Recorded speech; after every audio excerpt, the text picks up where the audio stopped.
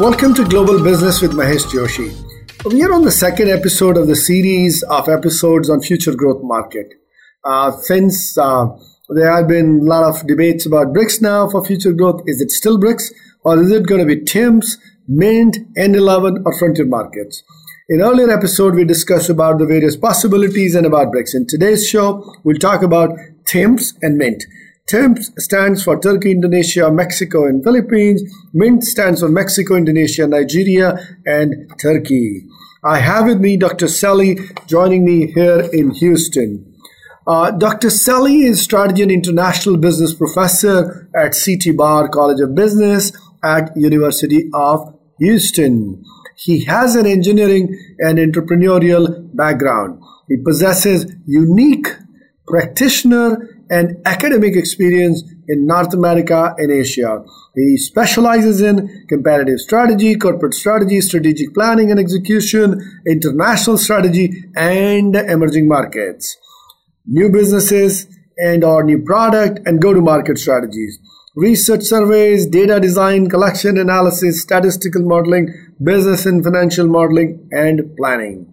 His other experiences also include strategy and international business professor at University of Hong Kong, international business professor at Loyola University, New Orleans, a consultant at World Bank and British Council. He also has been an entrepreneur with two startups as well as a currency trader. Welcome, Dr. Sally. Thank you, Mahesh. It's a pleasure to be here. Well, Dr. Sally, the world is going through a lot of changes, and we talked in our earlier episode about BRICS. And just to recapitulate, in 2001, the world began talking about BRIC countries, Brazil, Russia, India, and China, as potential powerhouses of the world economy. The term was coined by economist Jim O'Neill, who has now identified the Mint countries, Mexico, Indonesia, Nigeria, and Turkey as emerging economic giants. And another term in play nowadays is TIMS, T-I-M-P. As was the case with BRICS and is with Mint, term TIMS came from the investment community. Bob Turner, the chief investment officer at Turner Investment Partners in USA, coined the term TIMS. He was convinced that these nations have favorable demographics, the economies are strengthening, and so are the political institutions. So these economies are qualities that should keep them and their stock markets expanding rapidly and profitably. Now, our discussion today is, are TIMS or Mint, either of the two, not much of a difference except one country, the new hot markets after BRICS?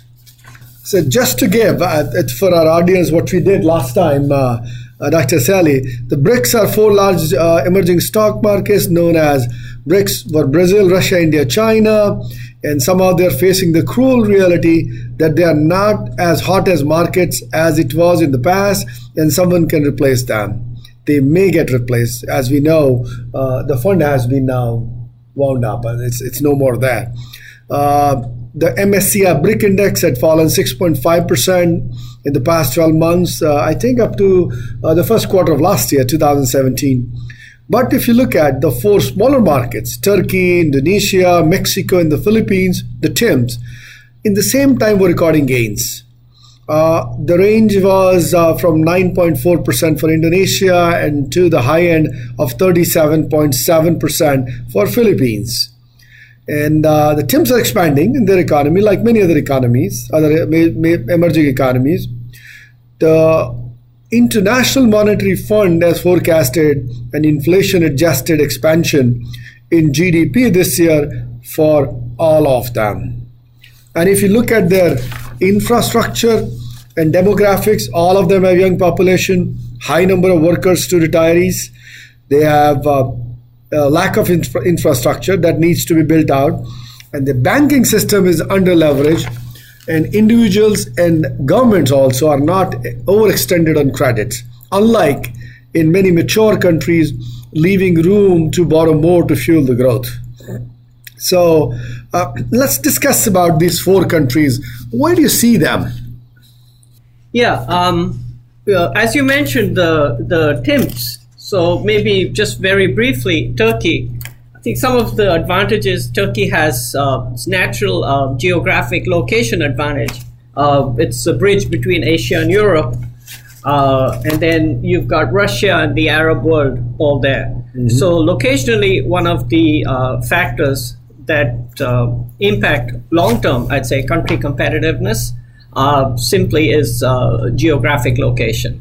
And being at the center of Asia and Europe makes Turkey potentially very attractive, coupled with all the other factors that we just mentioned.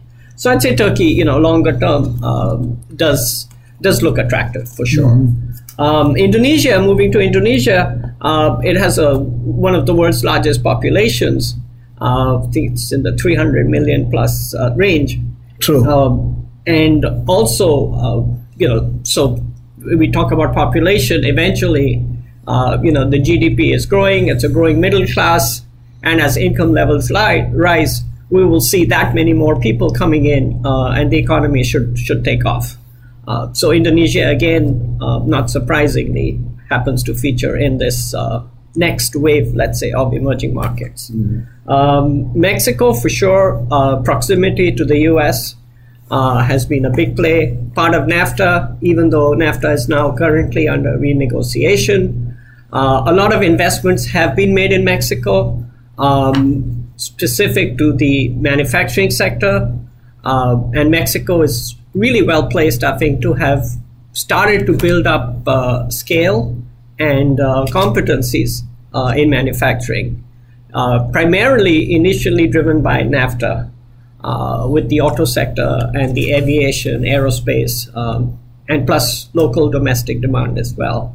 Again, Mexico also benefits from a large economy, and as we said, proximity to the U.S., and a lot of flow of capital, even from Mexicans living in the U.S. back to Mexico, as well as access to resources in North America. So definitely Mexico. In fact, I would rate Mexico right up there amongst a lot of these countries, given its size and its location, and being in North America. Correct. The proximity to North America. Yeah, with the Gulf of Mexico again, and then shipping channels. There's just a lot of diversity that one could see, coming out of Mexico. We do have challenges. We'll get to that probably later on, but definitely makes sense. Lastly, you mentioned Philippines as the TIMPs. Mm-hmm. And to recap, in the mints, we were actually talking about Nigeria, right? Which we didn't mention. So if we talk of Philippines, smaller country, but again, presence in Asia. One of the big advantages for Philippines is they have, English-speaking workers, and sort of as a maybe not even a counterpoint, but the whole call center industry that came about with firms outsourcing services, especially the customer service operations, to countries like India. Dell did that a long time ago, but there was some pushback from customers about customer service out of India, given things like the accent, for one. And Philippines, lends itself well to as a country with low costs, but English speaking talent that is typically more westernized. So that's, I think, in the past we've seen that coming out of Philippines. But overall, again, it's a smaller economy. However, they seem to be occupying a great niche, which is growing. Yeah, you're right, because in the call center industry, even the contracts from India, which they get from the rest of the world, are being passed on to Philippines because they are doing a better job, and they are even cheaper than India in certain cases. Absolutely. Which is a great point for them. Yeah, I mean, I think we all know nowadays when we call, American Airlines, you call anyone, it's sort of, you get redirected to the Philippines. Yeah. So let's see how this industry continues to grow. Yeah. So that was Philippines. The last one, Nigeria, right, which we didn't really touch on, heavily dependent on and blessed with actually natural resources, especially oil and gas. That has real fueled the economy. But again, a country with large populations. and at a stage of development where it could potentially again be very attractive as we go forward. Correct. And another positive is the demographics in all of these countries are very attractive as compared to other countries in emerging markets. So whether it's TIMP or Mint, this is one country going this way or that way, all of them have this advantage. One is that since these terms came from the investment community, they are more looking from the investor's point of view. But let's look at what actually is happening in these countries. And that's our goal for today's discussion, how the economies are going and what is expected from them beyond just the gain in the investment in the stock markets there or investment in other financial vehicles there. So as they say that there are high hopes for TIMS as well as Mint, but there are always potential hazards, which is true for any emerging country. There's always a certain risk. There could be a new leader which comes in, and suddenly everything changes. And he's not, or rather I would say it's a less capitalistic. So the investment slow down and it takes a different shape or direction. And also there could be another one which could be a global slowdown if something like that happens, although that affects the whole world. But I want to touch a little bit on the Mint also. So about Mint, Goldman Sachs, they came out with that. And they have actually came out with the growth profiles in GDP also for Mint countries. So if you look at it, in 2012, the highest ranking GDP out of Mint was Mexico. The reference here used by World Bank's data by Goldman Sachs on basis GDP on purchasing power parity. Mexico was at number 14, highest in the ranking out of the Mint countries. Again, Mint is Mexico, Indonesia, Turkey, and Nigeria. And the last one being Nigeria at number 39. What they're forecasting is by 2050, Mexico and Indonesia will break into the club of top 10. And Nigeria and Turkey will still be at number 13 and 14. Now, since we are looking at the markets, growth market after BRICS, it's prudent to point out that BRICS are also going to grow much larger. And they will be all in top 6 with China at number 1, India at number 3, Brazil at number 5, and Russia at number 6. So they are also consolidating their positions there. Also, just interestingly to note on that, the report that you mentioned, the Goldman Sachs 2050, a lot of other reports, different consulting firms, PricewaterhouseCoopers has done a similar report about the world in 2050. And they use the term E7 to refer to the emerging group of 7. And in fact, as per them, like similar to the World Bank report, it turns out that, we talk of the top 10 economies by 2050. Let's look at how many of those would be developed world economies, just to, give a different perspective. We see the US probably still be there at number 2, so very significant. But after that, it's really Japan. It's Germany, Japan, and probably either France or maybe not. The UK, some predictions say, would be either number 10 or out of the top 10. Correct. So the world is going to look dramatically different. Yeah, it does. You're absolutely right. If you look at 2012, that's a great point. Out of developed world, 2012 numbers on GDP, again, as per PPP, it's not the GDP in the real terms or something. So who are the top 6 if you look? US, China, Japan, Germany, France, UK.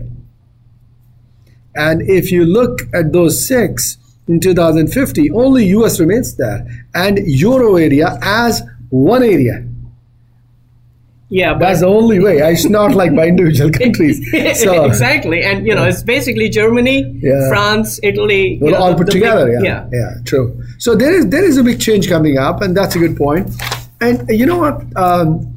Another point, Dr. Sally. If you look at BRICS, BRICS had few things in common. They were all part of emerging market that time. Same as with Mint today: Mexico, Indonesia, Nigeria, and Turkey. But one differentiation you can see is in the BRICS, only two were relying very heavily on natural resources, which was Russia and Brazil. So it had its own impact when you're relying very heavily on natural resources.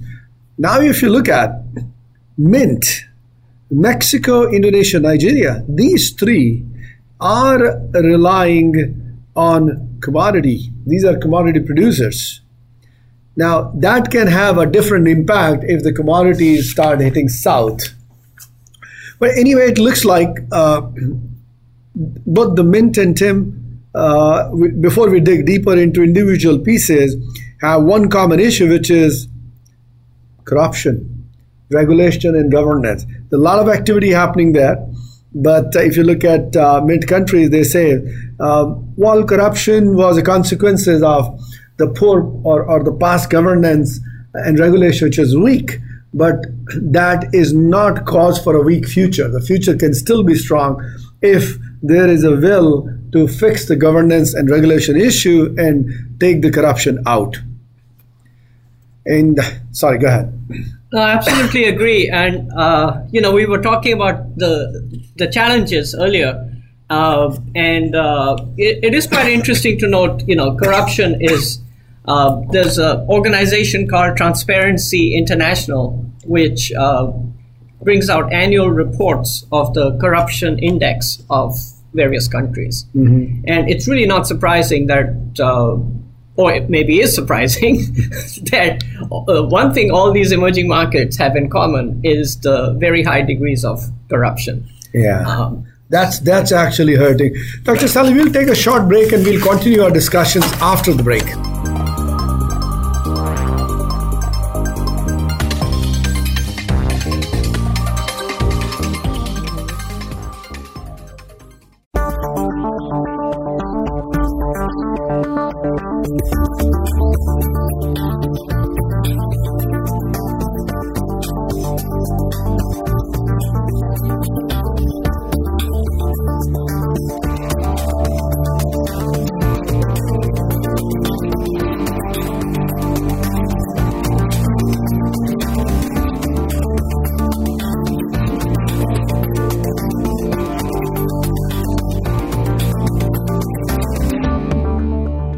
Follow us on Twitter at VoiceAmericaTRN. Get the lowdown on guests, new shows, and your favorites. That's VoiceAmericaTRN.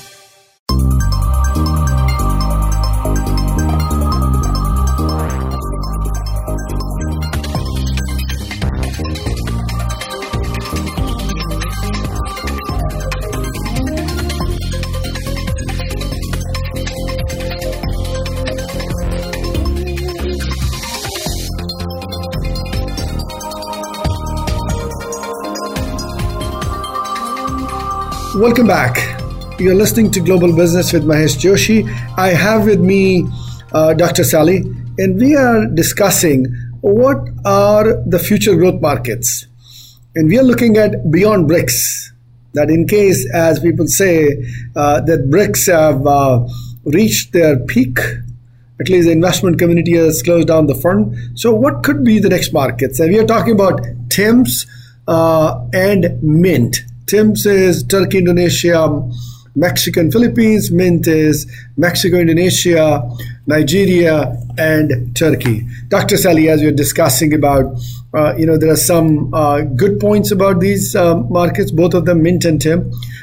Few negatives: corruption, weak governance, and regulation. But they are not. They are the consequences of weak past. They're not a cause which may create a weak future, because all of them are working to fix those issues. Now, case in the point, like Africa, and if you look at Nigeria there, if Africa's lack of development is for many reasons, but one of them is if they stop fighting, if they start trading with each other itself, they have a growth.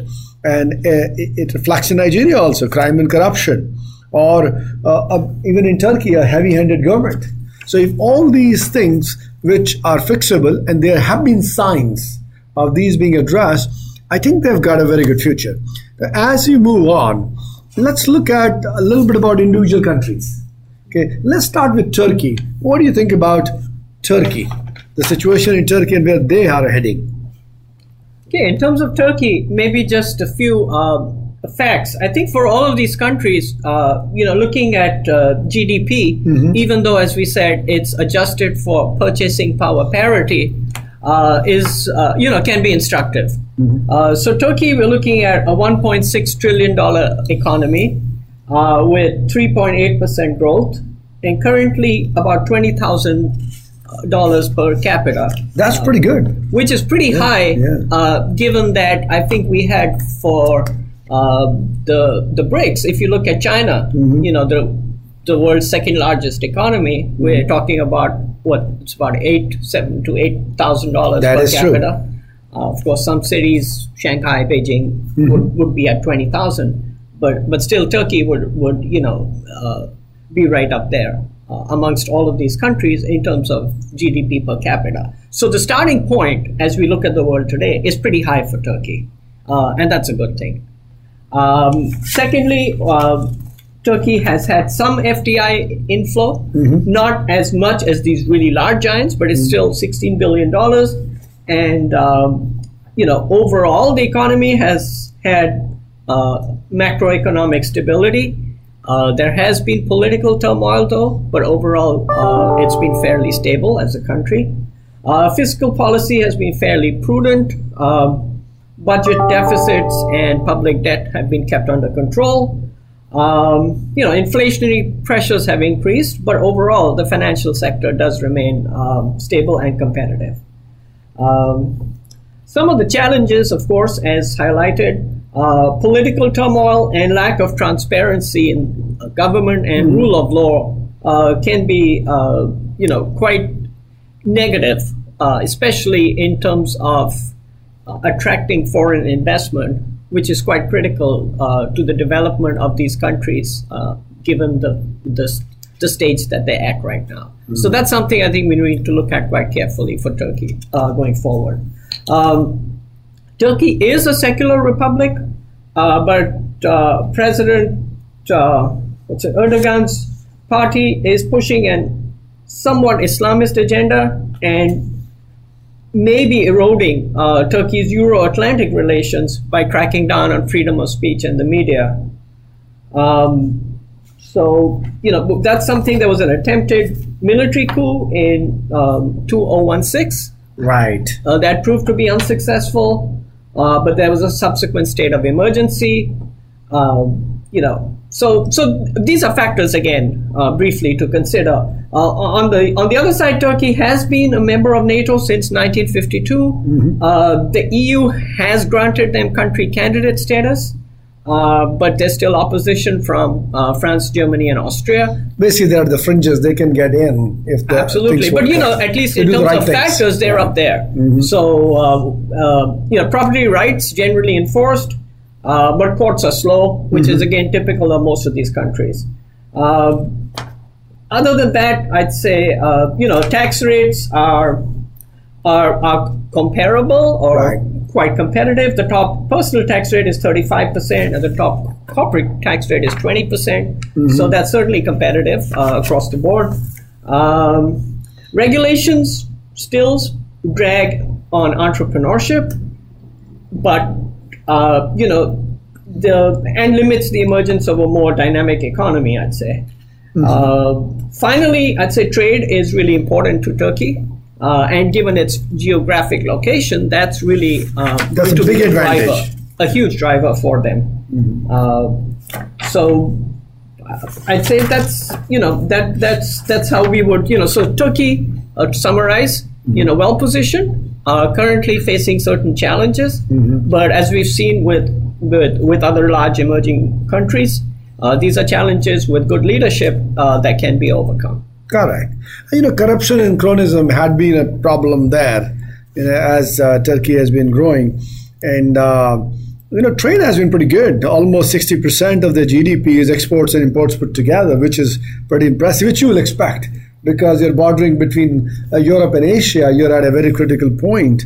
And, I think they have been trying to attract and foreign investments also there.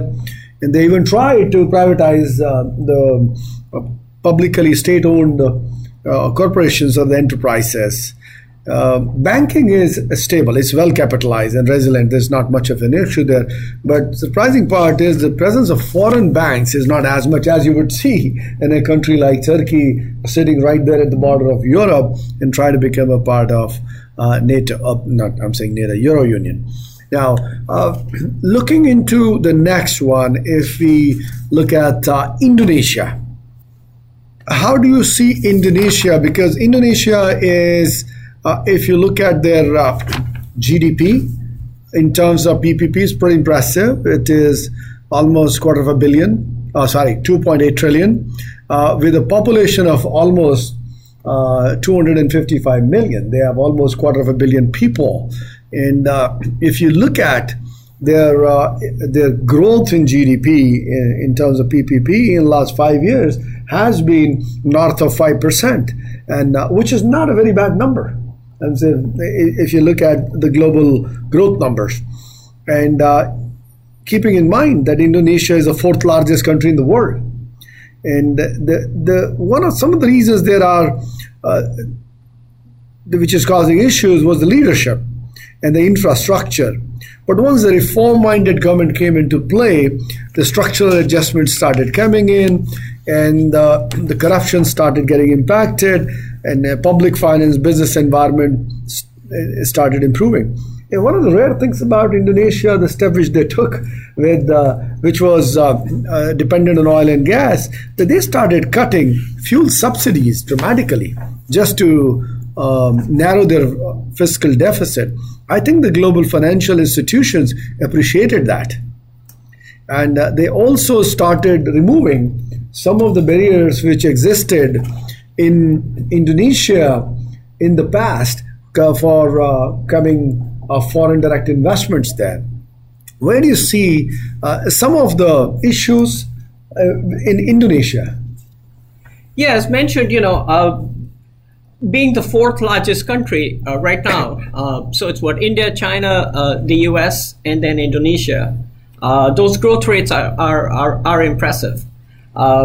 In terms of shortcomings, though, as we sort of described, there's still Indonesia is still not reached the stage of, I guess, infrastructure and institutional development that some of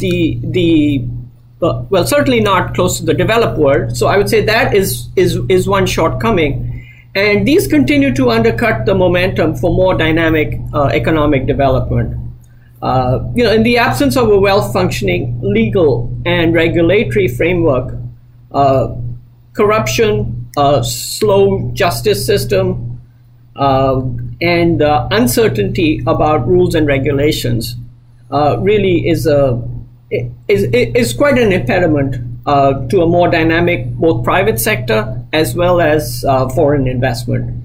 Further, the state's presence in the economy remains quite extensive through various state-owned enterprises. And because of the reliance on oil and gas quite a bit, so they keep the control through those state-owned enterprises.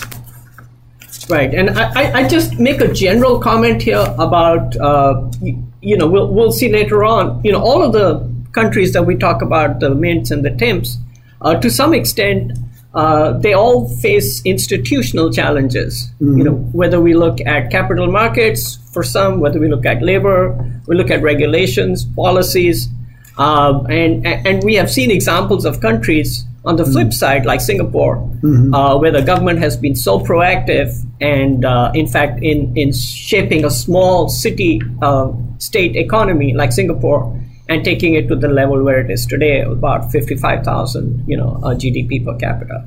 Mm-hmm. So definitely, while these markets right now have these challenges, these are certainly not insurmountable. Correct. Indonesia has a unique advantage because they're a member of G20. Mm-hmm. And also, they're also one of the, you can say, important driving force within the Association of Southeast Asian Nations. And they are willing and they're trying to play a growing role on those levels, which is kind of good. Now, looking at the way the country has been run till now in terms of freedom to people, there are property rights now there, and they're generally respected. Enforcement could be an issue. Registration could be an issue. Now, the other important pillar is judiciary. Now, it is starting and it has shown some signs of independence.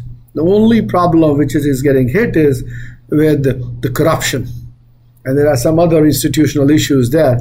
But overall, despite all these issues, the World Economic Forum's Global Competitive Index report has, they have kind of indicated that the anti-corruption efforts which Indonesia started taking has started paying off.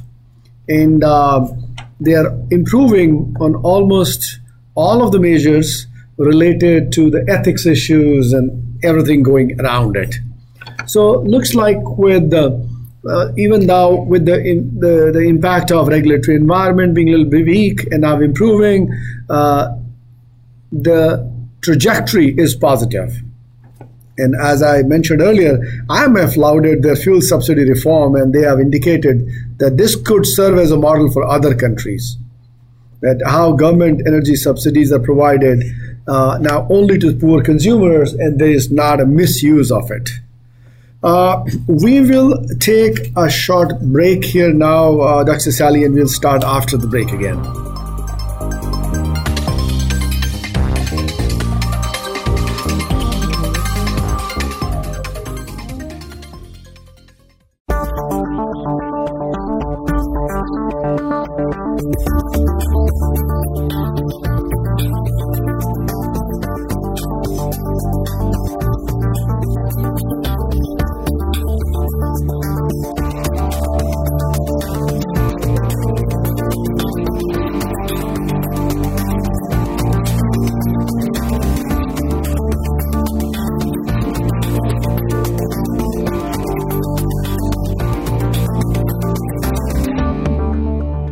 Think you've seen everything there is to see in online television? Let us surprise you. Visit voiceamerica.tv today for sports, health, business, and more on demand 24/7.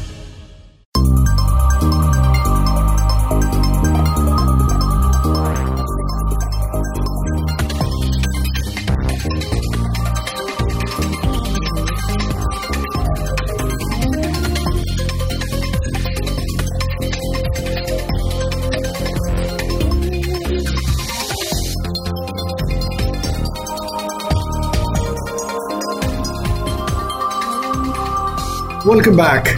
You're listening to Global Business with Mahesh Joshi. I have with me Dr. Sally, and we are discussing about what are the new growth markets after BRICS. Is it TIMPS or is it MINT? We took a break. Dr. Sally, we were talking at that time about Indonesia. Now let's move on to Nigeria. What do you think about Nigeria as a part of MINT as a growth market? Okay, let's start with maybe one amazing statistic. About 170 million people in Nigeria share about the same amount of power that is used by 1.5 million in the UK. Almost every business has to generate its own power. The costs are enormous. Can you imagine that this country has been growing at 7% with no power? Literally no power. It's almost, if that's the ratio, 170 to 1.5 in UK. If we could just fix this problem, Nigeria could, that would double the size of its economy in 6 or 7 years. And that's a good infrastructure improvement. Some other facts.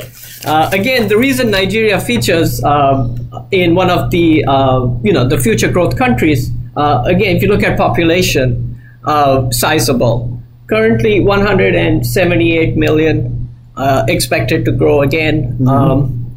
GDP per purchasing power parity is, of the order of 1.1 trillion. And we said some of the other countries were either 2.8 or 1.2. So it's in that category.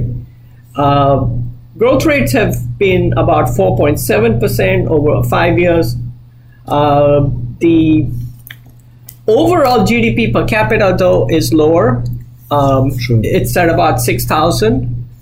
So this places it amongst on the countries a little lower than China, definitely below, let's say, even Brazil, or even below Indonesia, or definitely below Turkey at 20,000. Mm-hmm. So, the starting point is lower. And as we said, though, the upside, even fixing the power issue, could be phenomenal. Correct. And definitely, Nigeria is the most populous nation in Africa. So the population itself is pulling the GDP per capita down. Correct. So for them, I think some of the key issues, maybe improve the stability of the region, because Nigeria, again, even though it's been blessed with natural resources, specifically oil and gas, has been marred with not just corruption, but personal safety also has been a big issue for companies operating in Nigeria. There also a lack of transparency in the economic system. The government, as I said, has struggled to end security threats.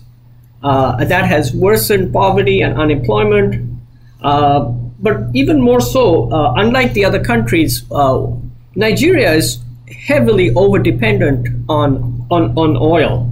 Oil accounts for about 90% of their export earnings, exposing the economy to major risks, especially in the current environment of low oil prices. Yeah, what happened in the last 3 years? Oil went down from $142 to almost $26. All this recovered now, so that has major impact on such economies. Right.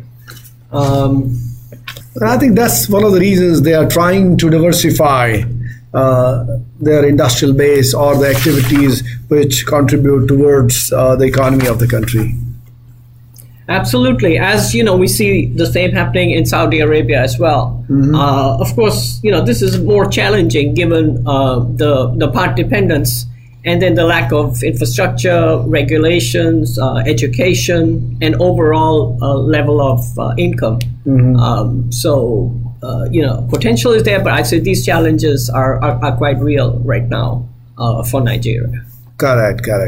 Although, if you look at in the elections in 2015, it was the first time in Nigeria, it was peaceful transfer of power, which is commendable. But then you had the issue of insurgencies, terrorist groups, and another good news was on the judiciary side, which is becoming a little bit independent. But still, there's political interference, corruption, lack of funding, but there is a sign that it has some independence, which over a period of time should improve. So that could be taken as a positive direction. And beyond oil, as you mentioned, they need to diversify. And there is an opportunity for them because they are making good money and oil is recovering now. So they need to develop basically a robust private sector. And that's what is the need. And in terms of labor market, still it has not emerged a vibrant labor market. It's I don't know if the reason is there's no non-energy growth. So is the labor market just focused on a special industry and the specialized labor is being imported? I'm not sure about that. Yeah, I would imagine so. If that's where the growth is and that's what's fueling the economy, literally fueling the economy, the people would tend to work in those areas. So there has to be, government-led or government-supported and led initiatives to diversify, including incentives for the private sector to venture into other areas before, one could reasonably expect that labor would start moving towards other areas. Correct. So definitely work needs to be done there. But given the population, that's a huge plus. Absolutely. And the one surprising factor which I saw, you would expect more foreign direct investment when you have oil and gas. It has not happened. It could be because of the impact of the judiciary and regulatory systems not being that strong to attract foreign investment. It's not up to their expectations. And since they are so exposed to the energy sector, oil and gas, and the oil price went down so dramatically, same was gas, the non-performing loans have been increasing very rapidly. So beyond all these negatives about governance and regulation and the other issues, with the insurgency, the great opportunities are diversification beyond oil and gas, and definitely keeping in mind oil and gas is a huge positive, and they have that natural resources. So opportunity seems to be there for them to be a part of a pretty good growing group of countries. Dr. Sally, let's move now to Mexico. How do you see Mexico play a role as a part of Mint or TIMP in the growth profile? Their GDP is pretty robust. It's in terms of PPP is 2.2 trillion. Pretty good size of people, 121 million people they have. And if you look at their per capita income is pretty significant, $17,000, close to that. And the business freedom is pretty good there. And FDI inflow is not too bad at a number of $30 billion. How do you see, it looks like Mexico has a lot of good things going in their favor. For one is NAFTA plus proximity to U.S. just across the road, and U.S. had that corridor where they would go into Mexico and do manufacturing there. And actually, the fiscal and monetary policies of Mexico in the past have helped them in their macroeconomic performances. And if you see the structural reforms which are adopted by the country, especially in this field of energy and telecommunication sector, which are very strong, were not thinkable, not too far away in past years. And the regulation of commercial operations has become more streamlined, and even to start a business is very easy. Yes, there are some issues which we can elaborate on, but there are a lot of good signs which Mexico shows. Yeah, absolutely. As mentioned, early on also, I think Mexico, not surprisingly, has featured in both several lists of, countries to look to in 2050. And we kind of just recapped some of the major advantages. And also the fact that, once again, the starting point is pretty high. It's already at 17,000 GDP per capita, with a population of 120 million and proximity to North America. Regardless of how NAFTA ends up, Mexico has a lot of free trade agreements with several countries.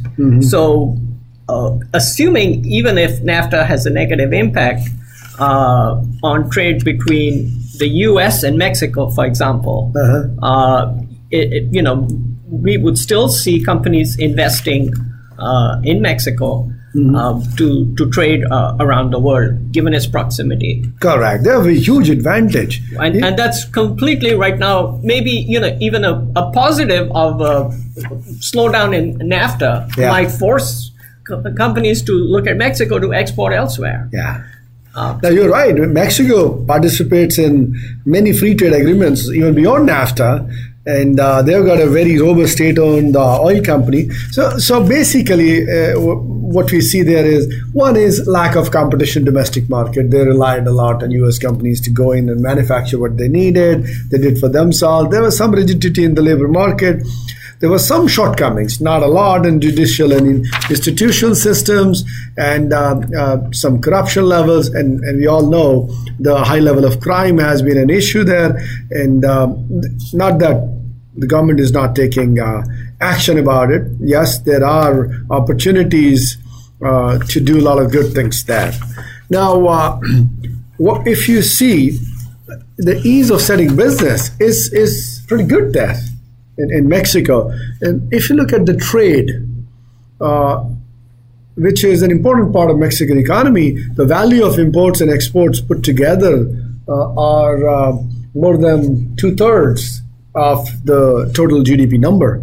So it looks like with the competitive banking system, financial sector, which they have, and it's open, and the banking system, which is relatively well capitalized, and foreign participation, the banking is also growing. So beyond whatever we see as the negatives of some of the regulatory and governance issues and crime, corruption, overall, from the infrastructure and governance point and the presence of natural resources, they bode very well for Mexican economy to be part of Mint and TIMP both as a part of growing economies. Absolutely. And, once they get the corruption, once that improves, and as we said, regulation improves, they have the size of a domestic economy to really fuel growth and reap the benefits of the kinds that they have from trade. So I would say trade, but also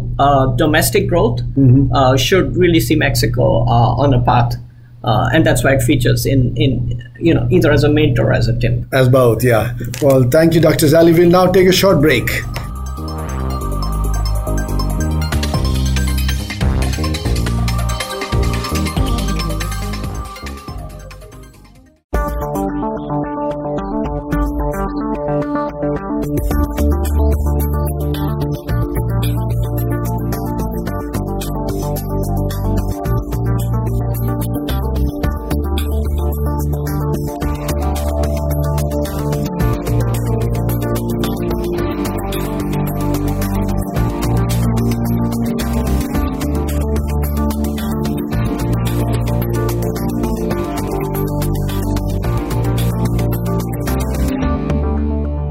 Become our friend on Facebook. Post your thoughts about our shows and network on our timeline. Visit Facebook.com/Voice America.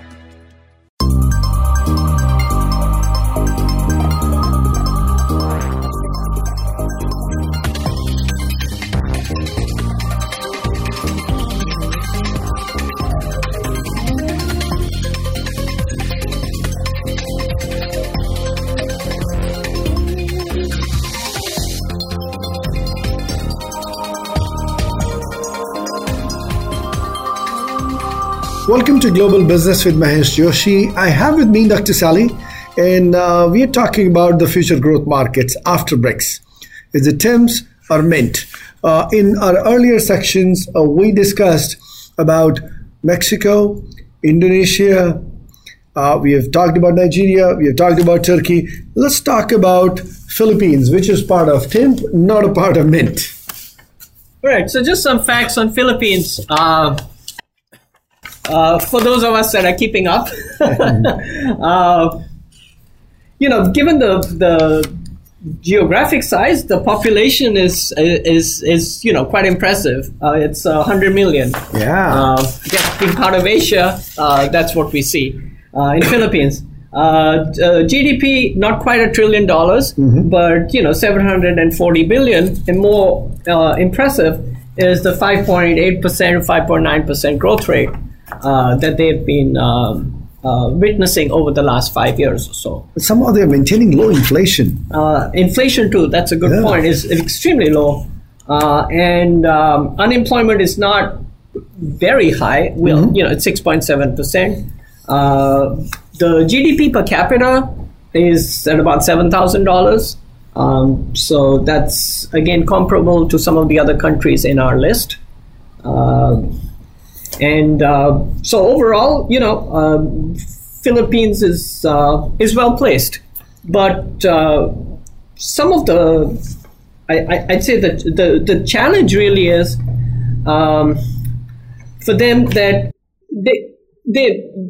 the entrepreneurial dynamism that we witness in some of these other countries, or at least the factors that would enable that, seem to be missing right now. So can you take it long term? So some growth is coming. If the entrepreneurship is not there, you cannot continue growth for a long time. Right. And exactly. I'd say they really need deep institutional reforms in areas such as business freedom, investment freedom, rule of law. And the government seems to have recognized this, but progress has still been mixed. Correct. They're trying. I think there have been legislative reforms to increase the overall environment for entrepreneurship and develop a robust private sector, which can create a broader based job growth than what's been happening till now. And one of the factors, agriculture is still a pretty significant part of the economy. There is some industrial production in areas like electronics, apparel. Shipbuilding has been growing. We mentioned call centers in the Philippines. That's been growing. Philippines also happens to be one of the countries that receives the largest inward remittance from overseas, Philippine workers. It's a staggering almost 10% of their GDP. That's pretty high. Yeah. So,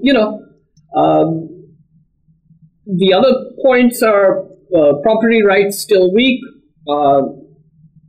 As with other countries, corruption, cronyism is pervasive.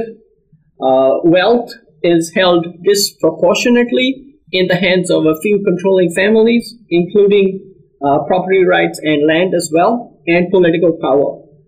And a culture of impunity has been reinforced by some of the more recent leadership.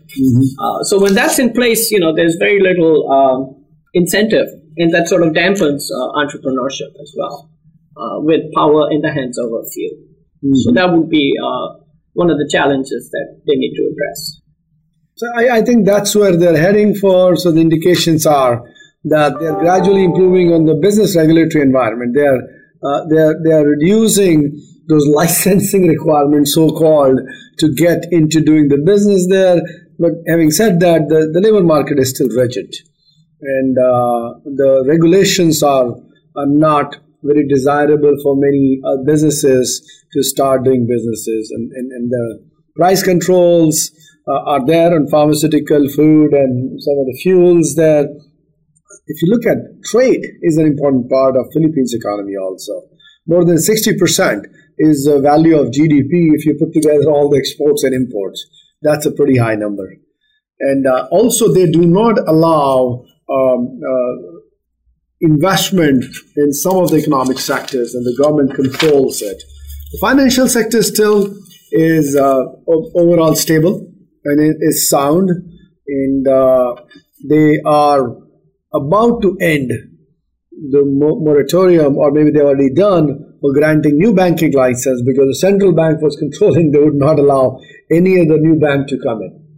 So, Dr. Sally, having discussed all the countries of Mint and TIMP, one country is different in that.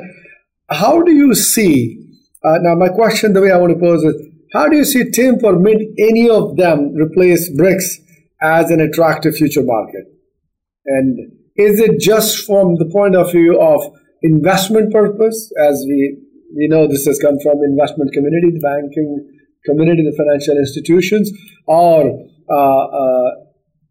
what I see from the size of TIMPs and Mints today to the size of BRICS, the growth of both, all these three, if you monitor, BRICS can still run away, but in terms of betting, which one, TIMP or Mint or BRIC? Well, I'm not, fortunately, my job doesn't require betting. Lucky. I'll leave that to the investment community. But, a few points maybe to make out here. Investment from a financial perspective, somewhat related, but also, unrelated to, I think, physical investments. So we talk about BRICS or TIMPs. Your question, Mahesh, was about, can they replace the BRICS? I wouldn't really look at it as replacing, but I would look at it as supplementing. BRICS Part 2? These are countries which are going to be significant players in the global economy. So I would, leave it at that.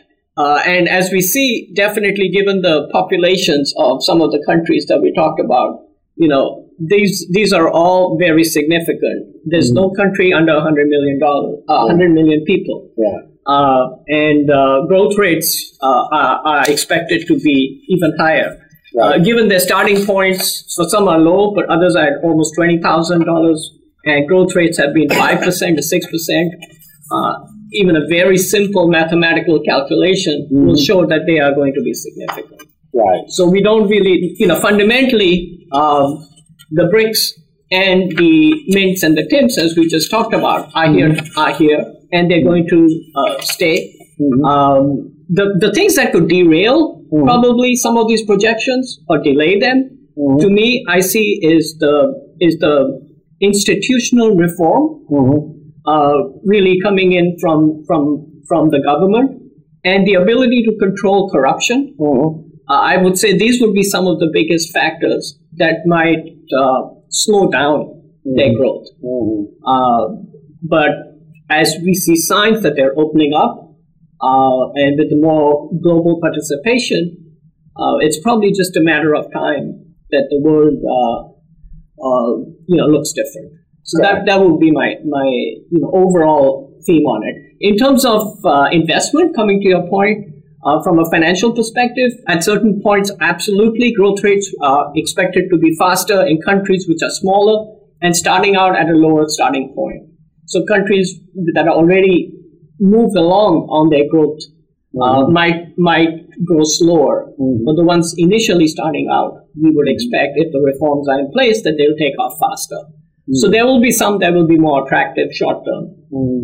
But longer term, depending on the industry, I think that will look quite different for each industry. Correct. I totally agree with you, because if you missed out BRICS growth and you want to participate at that level where BRICS was a few decades ago, you have an opportunity. But if you look at what Goldman Sachs had given the data from World Bank on 2012 numbers, out of the top 10, BRICS have already made it to that. And the forecast for 2050, the BRICS are in top 6. So you can imagine if you take out Euro area, they become top 5. So all of them has tremendous growth. And between 2012 to 2050, the mint countries at least, they are coming up into 2 of them into the top 9, and the other 2 are at 13 and 14. So the BRICS will be really big, because BRICS had 2 of them had natural resource advantage, like 3 of the mint had. But they had a huge demographic advantage, especially Brazil, India, China. Then if you look at Russia, Russia, before that is Brazil.